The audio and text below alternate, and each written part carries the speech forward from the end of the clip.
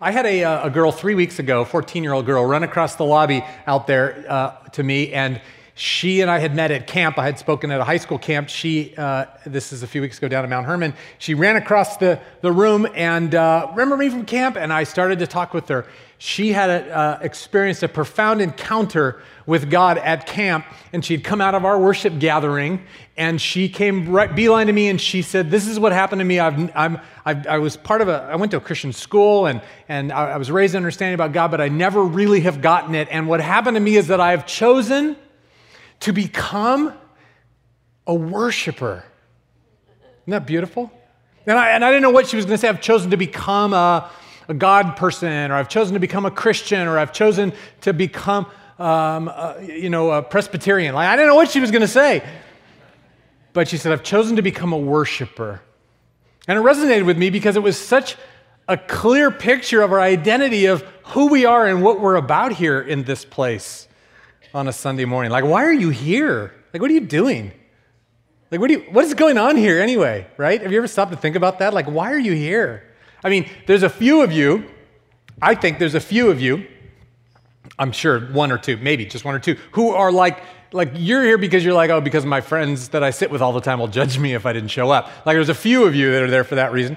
But I think everybody is here because there's something happening within you as a worshiper. There's something within you that says, I'm drawn to that place. I'm drawn to that room. It isn't just this room. It's the place where God's people gather all over Marin County, all over the world. But there's something drawing you because there's something within you because you're a worshiper. And you may not have any experience in the church. You may be fresh to this whole thing. I mean, I've told you my story that when I became a Christian at 13 years old, I was a youth group kid. I was a little youth group rug rat and just, making trouble in the church, tearing apart the facility. And I was 13. When I was 17, somebody said, "You should go to church." And I'm like, "Why?" I didn't really understand. Well, okay, because that's what we do. All right, so I'm going to go to church. So I went to church for the first time when I was 17 because my family didn't go to church or anything, so I was just a youth group kid till they invited me. So I went to church, and I remember walking in and going, man, there's a thing that happens there. People know what to do. They know where to sit. They know where to stand. They know there's bells and smells and whistles, and people know what they're doing. Now, I didn't know any of that stuff, but there was something within me that drew me to God. No matter what kind of church I was in, no matter what kind of experience I was having. And I think you probably resonate with that. It may be the best way to identify, as that girl taught me that a couple weeks ago in the lobby, that might be the best way to identify who we really are. That what are we doing here? We're worshiping. Last week I did a little bit of a 101 on prayer out of Psalm 32. This I want to talk a little 101-ish stuff on worship out of Psalm 95. And so I didn't put any of the scriptures up on the screen. I want you to have a Bible open, and so I'm going to put the lights up a little bit and have you open up Psalm 95. And we're going to walk through it together, and I hope I can get through most of what I've desired to share with you before we run out of time. Psalm 95, I'd love to have everybody open it up there. This is just the first couple verses. You see it there as you're turning. Psalm 95. This is kind of worship 101, Psalm 95. Somebody have a page number in the church Bible? 595? 595. Love to have everybody have one, okay? Louis, do you have one you can get for Todd maybe? That'd be awesome. 595. Okay, we there? Psalm 95. Let's just go to mark that first slide. That this first few verses is going to start to answer the question, so what are we doing here? What are we about? We're about that we sing and we shout because we've been rescued. That's what the first 5 verses of this text are going to show us. We sing and we shout, which is worship, because we've been rescued. What do we do here? We're God's people coming, singing and shouting because we've people that have been rescued. Look at verse 1 with me. We're just going to walk through it. Come. Just stop there. Come. It says come on. This is a worship book. The Psalms are the worship book of God's people, of the people of Israel. And the psalmist is writing, you, the community of faith, you, God's people, you community, come on, let's gather. Come on, everybody, let's gather together. Let's get together, and we're going to be worshiping together. And so there's this invitation, and it's more than an invitation. It's kind of a summons. It's this God of the universe that we're going to go through here and understand. This God of the universe who made us is saying, now you come, you gather with God's people. This is why, by the way, and this is not about legalism. This is not about, whether you're on vacation or this is the difference, though, I think, between watching the sermon online when you've been out of town and when you're here. You notice the difference, right? Kind of lame. We're terrible preachers online. I know that. Because the context of the community gathered and the worship music and the presence of the Holy Spirit heavy in this place and the testimonies that we just heard, you miss all that online, right? There's something very special about being in this room. It's a place thick with the presence of God. And so the invitation, the summons to the God's people is you come. You come when the doors are open. You come and you be a part of this place. Now, some of you are like, I don't know, I come when I feel like it. I know, bless you. This is all freedom. You got freedom. Say freedom with me. You got to do what you got to do. But that's the power in this. And so it's come is the summons. So come, it says in verse 1, come, let us sing for joy to the Lord. Let us sing for joy to the Lord. This is a summons to the community to celebrate God, to celebrate Yahweh. His personal name is there, to the Lord, to Yahweh. Come and let's celebrate together this incredible news of who God is. It's a summons to celebrate. And it goes on to say in the second half of that verse, let us shout aloud to the rock of our salvation. Let us shout aloud to the rock of our salvation. Let's shout aloud. Come, let's celebrate God and let's shout about it, is what it says. Now, I'm telling you right now, that may be why this isn't always the quietest place. There's a sense of celebration in this. Now, is there a time for what's the version of the word somber? Somberness? Sombrero-ness? Sombrenity? There is a moment, there are those places that are appropriate. We're going to get to some of that humility, and the scriptures are full of teaching like, shut your mouth because God is great and you're human. Like there's some of there's for sure, right? Like be quiet because God is so great. Like there's some of that in worship, but hey, community come together. Let's celebrate and joy, the text says, and the second half of verse 1 says, and let's shout aloud to God.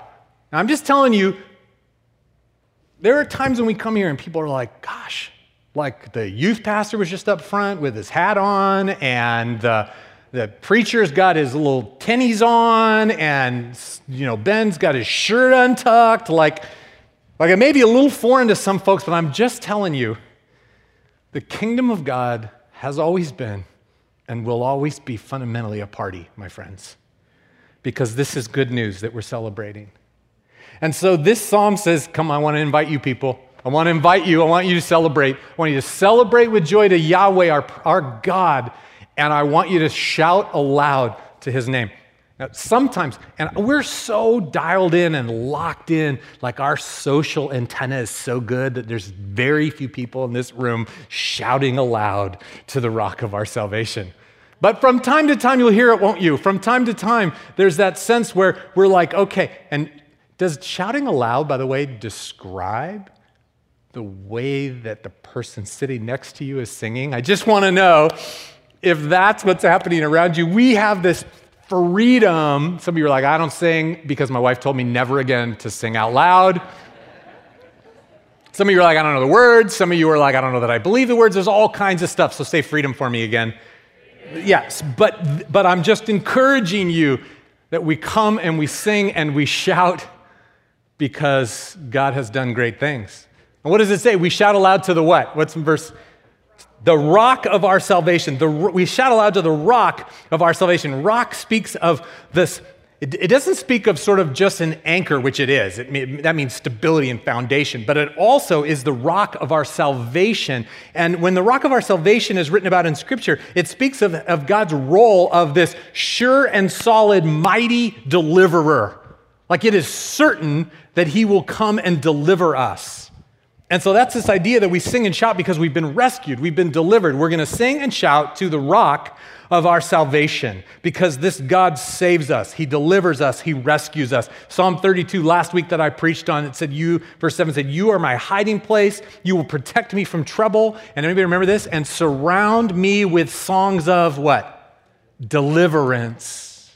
We sing and we shout because we have songs of deliverance, because everybody's story has the message of God having come through and met you. And even if you're at the very beginning of your spiritual journey, the fact that he brought you into this room and he's drawing close to you, you even have some affect about that this morning. That could be the very first time that God has begun to touch you in the way that he comes and rescues and delivers and heals people. And the rest of us, man, we have story after story after story of big and small ways in which God meets us. That was some of the sermon last week, and so you can go back and listen to that if you haven't heard it. But this is God coming as our rock and coming through for us. Turn with me to Psalm 18. Let's just look at a couple other verses just for fun. Psalm 18, so go back to toward the front of the Bible, a few pages. Psalm 18. Somebody give me a page number. 543. 543. Psalm 18. 543. Everybody there? Look at the little subtext, by the way. For the director of music of David, the servant of the Lord, he sang to the Lord the words of this song when the Lord what? Delivered him from the hand of all his enemies and from the hand of Saul. We sing and shout because we've been rescued, friends. This is a God who delivers us, who meets us, who rescues us. And I love Psalm 18, verse 1. I love you, Lord, my strength. I love the affect in that. By the way, on the affect scale, some of you, was it Ben and David were up here talking about they're the blue leaders in that little seminar that David took. They're heart guys. Some of us are more heart people than other people. But by the way, every one of you has a heart. Check your pulse. It's happening right now. Everybody has a heart. Some people are more in touch with that affective thing. Some people have bigger swings on the affective scale. But man, there's an intimacy in worship that when we come and sing and shout because we've been rescued, there is a way we get in touch with our hearts. We go, I love you, Lord. You've been my strength. I love you, God. By the way, if you're looking to draw a little closer to the Lord, you might want to just break down some of the barriers of even the language that you may have used between you and God. Maybe the beginning of some of your prayers, even in silence in your prayer moment, is just to say, I love you, God. I love you, Yahweh. I love you. You're my strength. I love you, Lord, my strength. Verse 2 of Psalm 18. The Lord is my what? My rock, my fortress, my deliverer. My God is my rock in whom I take refuge, my shield and the horn of my salvation, my stronghold. I called to the Lord who is worthy of praise, and I have been saved from my enemies. This idea of singing and shouting because we've been rescued is all through the Psalms. Go to the very end of that chapter 18. Look at verse 46 at the very end, because I love this verse. The Lord lives. Ben just prayed that earlier, didn't he? Benzie just prayed that. He said, God, you're alive. The Lord lives. Praise be to my rock. Exalted be God, the one who saves. It's all through the scriptures. We sing and we shout because we've been people who've been rescued. So what are we doing here? What are we doing here at church, you guys? We're coming and we're singing and we're shouting because we're people that have experienced the rescue of God. We're coming and experience the presence of God. We've experienced God delivering us or delivering us. And we come and we celebrate with joy over that. So our response to this Lord's deliverance is thankfulness. If you look back, and let's go back to our passage in Psalm 95. Go back there, Psalm 95. Page number in case somebody lost it. 595, thank you.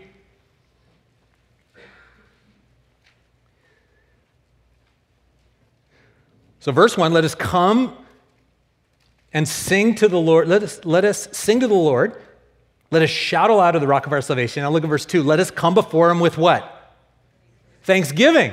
See, our response to the Lord's deliverance is thanksgiving. And that calls us to this. When we're thanksgiving, then we're worshiping and we're shouting, we're extolling the Lord. Look at the next phrase. And extol him with music and song. Extol is the exact same Hebrew word as shout aloud up above. It's just that in the way they wanted to make it poetic, they wanted to change it so it didn't sound so repetitive because our attention spans, are like a gerbil. And so, the English has to but come, let us sing for joy to the Lord. Let us shout aloud to the rock of our salvation. Let us come before him with thanksgiving and shout aloud with music and song. It comes out, this shouting aloud, this comes out of thanksgiving. Now, I want you to notice something. Worship in there, there's nothing about feelings in there. It doesn't say, come and worship him because you feel like it today. It says, come and shout aloud because to the rock of our salvation, with thanksgiving, come and extol him. In other words, we have in our stories everything that we need to come and be worshipers. And some of you are like, wow, really? Because so I know the difference between when I feel it and when I don't feel it. I know. That just means you're getting graced with a particular moment of emotional connection to your worship. But worship isn't just related to feeling. Which, for those of us that have a lot of feelings, we think we're great worshipers. No, we're great feelers. And for those of you who don't have feelings, you think, I'm not worshiping. You are people who can get in touch with the thankfulness for what God has done in your story, and out of that comes worship. You with me? Tracking? I'm seeing some head shaking, so I'll just move on. We'll keep going.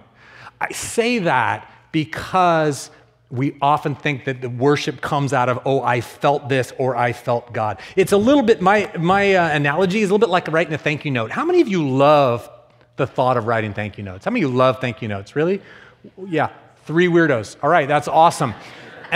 But here's what, I think that everybody hates the thought, except for you weirdos, hate the thought of starting thank you notes, but here's what happens when you write a thank you note, right? You sit down to write a thank you note.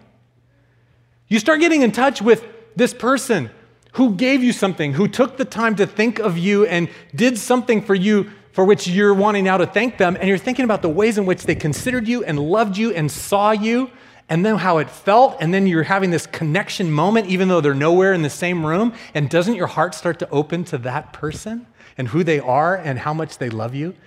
That's what worship is like. And so at the end, everybody hates to start writing thank you notes, but everyone loves writing a thank you note because you've now had this relationship with that person that's been this dynamic feeling the love that they have for you. That's what worship is like.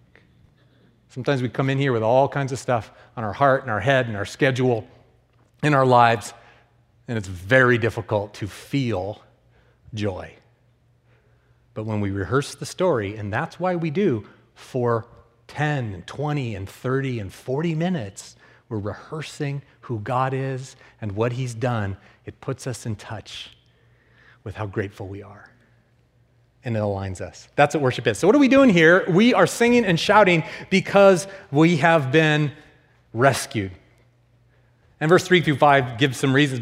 Part of the reason is for the Lord is great, and he's above all these other gods. In his hand are the depths of the earth, and the mountain peaks belong to him. The sea's his. He made it. His hands have formed the dry land. There's a whole bunch of really cool stuff we could go through there. Scriptures teach and the Psalms elucidate that this is the one true God. And every other idol we could give our hearts to, or every other false god who potentially lives in the sea or lives on the mountaintop or can be found in one of these places or is the God of the depths or whatever all these other gods are, the psalmist is saying, no. He's the great God, the one true king who owns all that stuff. He made it so we can come and worship him. So then it goes on to verse 6. It says, not only did he make all those things, but he made you. And so there's a renewed summons in verse 6. Look at verse 6. There's a renewed summons to come and worship as the community because he made us. Come, let us worship and bow down. Or come, let us, what does it say in your version? Come, let us bow down in worship. Let us kneel before the Lord our God, our Maker, the Lord our Maker. He is our God. We are the people of his pasture, the flock under his care. Come and worship again, it says, because he's our Maker. And it goes further. So the top part of it says, come and worship him because he's rescued you. This verse says, come and worship him because he made you and he made you for a relationship with him. Do you see it? He's our God. And we're the people of his pasture, the sheep of his hand. It's taken us not just worship him because he's the God who could smite thou. It's come and worship him because he's delivered you and because he's made you and because he says he's going to be your God and you're going to be his people. Is that not beautiful? And so not only are we here to worship because we've been rescued, but we sing and shout because we've been reconciled. Because the truth is that we constantly have been needing to be in this relationship with God and be reunited in this relationship with God and be reconciled in this relationship with God because we don't act and live as his people all the time. And this call to be a worshiper comes through the language of the covenant that God made with his people. I wish I had time to take you into some of these other verses, but I ran out of time last hour, so I'm not going to take you there. But the redemptive history of God is over and over and over again, God kept saying to these people, I will be your God and you will be what? My people. It starts with the Moses way back. It goes all the way through to the fact that it's in the very second to last chapter of our New Testament Revelation in the picture of heaven. There's a voice coming from the throne of heaven that says, look, I'm making everything new, and the dwelling of God will be with people, and I will be with them, and they will be mine, and I will be their God. It's been the story from the beginning, and it will be the story apparently through eternity. This is covenant language. God says, I'm going to uphold my side of the covenant. I'll be your God, and you will be my special people. It was made to Israel, and by extension, we get grafted into that tree, and the promise is made to us. And so we worship because we've been reconciled. We worship because we have this relationship with the God who made us. And yet, even as we seek to be his, and by the way, I don't know that I'm tired of saying it, but I hope you're not tired of hearing that foundational good news. That this God is faithful in his promise to bring us mercy and grace and invite us into a relationship with himself. That's what we're all about. That's why we come and keep reminding ourselves of that. So even as that's been true, even as we seek to be his worshipers, we battle against the hardening of our hearts. This is a brutal second way. This is a brutal way to end this psalm. We battle against the hardening of our hearts. Every single human being is prone toward cynicism and doubt and resentment and short memory span, the hardening of our hearts. So you have this incredible verse, which is the pillar of this beautiful psalm. It's the fulcrum, the crux of it, verse 6. Come, let us then worship and bow down. Let us kneel before the Lord our God, our Maker, for he's our God. We're the people of his pasture, the flock under his care. And then look at the next verse. And today, if you would only hear his voice, do not harden your hearts. And do not harden your hearts as you did at Meribah. And he goes off to talk about this situation, Meribah and Massah. Meribah means quarreling, and Massah means testing. And he says, don't harden your hearts and he refers to this historical thing that I'm going to talk to you about in just a sec. Because in those places, your ancestors tested me. They tried me, though they had seen what I did. Now think about that. What we've talked about is we sing and shout, we worship because we've been rescued, and we sing and shout because we've been reconciled, right? And so we've seen God's story. And the psalmist is saying, you've seen God's story, you've seen him deliver you, you know he's made you know he's going to keep his covenant with you. So in light of all that, he goes, so careful. As you walk with him today, don't let your hearts get hard.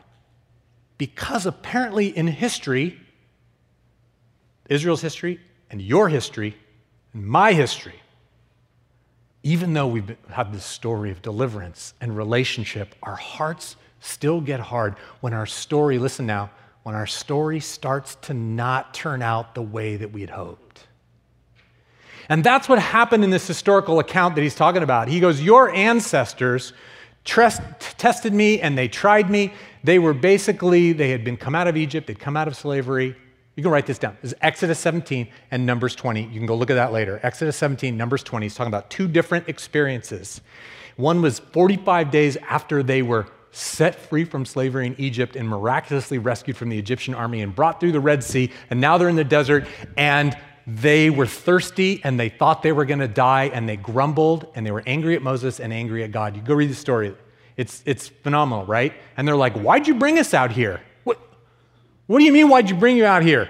I brought you out here because you were in slavery in Egypt, and you were crying out for generations, and I heard you, and I rescued you. Yeah, well, we'd rather go back there. Why'd you bring us out here to die? And there's a whole grumbling, and we get messed up in our heads when our story starts not turning out the way that we had hoped. What's amazing, of course, in God's grace is he sends Moses. He's like, okay, I heard him, so go take your stick and hit the rock, and water gushed out. And then they camped by a place called Elim that had 70 palm trees, which is the symbol of a bazillion palm trees, and 12 pools, which is the symbol of all the water they need. So even though they grumbled, God in his grace still came and met them. Can you believe our God? That's what happened there. The other story in Numbers chapter 20, it's 40 years later. How long were they in the desert? 40 years. They started their experience in the Exodus, grumbling, afraid that God wasn't going to take care of them, afraid that he turned his back on them, afraid that they didn't like how the story was going. And they ended their 40 years with an identical story, even of being thirsty and not believing that God was going to take care of them. And Moses had to strike the rock and water came out again. It's a whole different story. It's fascinating. Here's the point. Even as we seek to be worshipers, you guys, we battle against that human thing where our hearts get hard. And so you go back to the psalmist and he goes, don't be like that. Remember what I've done. Don't allow your hearts to get hard as your ancestors did. Their hearts went astray and they actually didn't know who I was. It's like they acted like they didn't know who I was. And so he said, I declared an oath in my anger that they're not going to enter my rest. What does that mean? They didn't enter the promised land. They didn't enter. He said, I'm going to get you out of slavery. I'm going to bring you to a place of rest. And they had to wander in the desert. And their hearts went astray during the time in the desert. Their hearts went astray in the time in the desert. Their hearts went astray during their time in the desert. Are you in the desert? We understand the proclivity to let our hearts get hard during our times in the desert. But the covenant promise of God is that he will be the rock of our salvation and that he will be our deliverer. Don't let your hearts get hard, the psalmist says. It starts with, we're going to sing for joy and shout aloud, and he's our maker, and we're going to bow before him. And then he goes into this thing and goes, but you're going to get some desert times, and you're going to be tempted for your heart to turn against God and not trust in him. He goes, don't do that. Keep your faith. Keep worshiping. Keep remembering. And so as we end this psalm, I want to go back to verse 6 because I feel like that is the fulcrum, and I want to talk about one other comment about that idea that we kneel and we bow down because we've been reconciled. You see, the truth of the matter is that he told those people in his anger, I will not allow you into my rest. Friends, here's the great news again. Here's the good news we can't get away from. That promise of rest is still available to all today. That's Hebrews 4, verse 1. It says that. The promise of rest still stands today. And Hebrews 4:3 says, and we who have believed enter into the rest. We who believe have the blessing of God. We who believe come into a relationship with God. And so that's good news. And so out of that good news, we bow down in humility. I wanted to come back to verse 6 because we didn't talk too much about the three words in verse 6. There's three verbs here. Come, let us bow down in worship. That doesn't look like a verb. In the Hebrew, it's a verb. Come, let us bow down. Let us worship. And what's the next one? And let us kneel. There's three verbs at the center of this thing that says your worship fundamentally is going to be a worship of such deep gratitude and humility. Why? Because God's made a way. He's made a way even though our hearts get hard. He's made a way even though we wander in the desert. He's made a way through Christ. And so what are we doing here? Well, we come and we sing and we shout because we've been rescued. We sing and we shout because we've been reconciled into a relationship with him. And we also come and we bow down before him because he made that all possible. It's not about you. It's not about us. It's about coming together and saying, God, you did it. Look what you did in spite of everything that's against us, in spite of all the things we get ourselves into. Look what you did. And so we come and bow down before him. I can only think of the picture in heaven where the heavenly creatures and the heavenly beings are all in this worship place in Revelation chapter 4 and chapter 5. I don't know if you remember that there's these creatures that have eyes all over them, which symbolizes that they see God, man. They see clearly what this is all about. And so they never stop saying, holy, holy, holy is the Lord God Almighty who was and is to come. Remember this?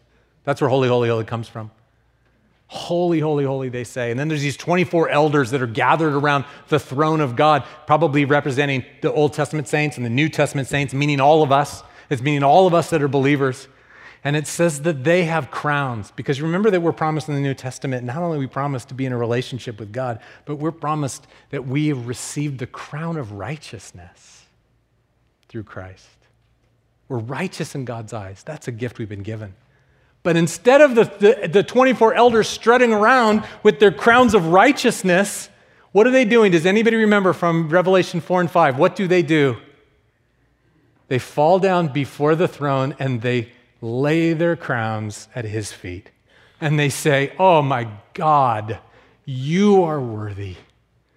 You're worthy of all our praise and glory and honor. You're worthy of everything because you provided a way. And so what are we doing here in worship, you guys? Singing and shouting and celebrating our redemption and our reconciliation and our rescue. But we're also coming here to humbly lay down our crowns and say, and everything that we have is because you did it. It's you who did this for us. And so we come in humility and in gratefulness. Holy, holy, holy is the Lord God Almighty. You are worthy, our Lord and God, to receive glory and honor and power and wisdom and strength. You're worthy of it all. I pray that characterizes our worship as a church. In this room, out of this room, this Sunday, next Sunday, that we're people sing, shout, and lay down our crowns before him and say, you, look what you did.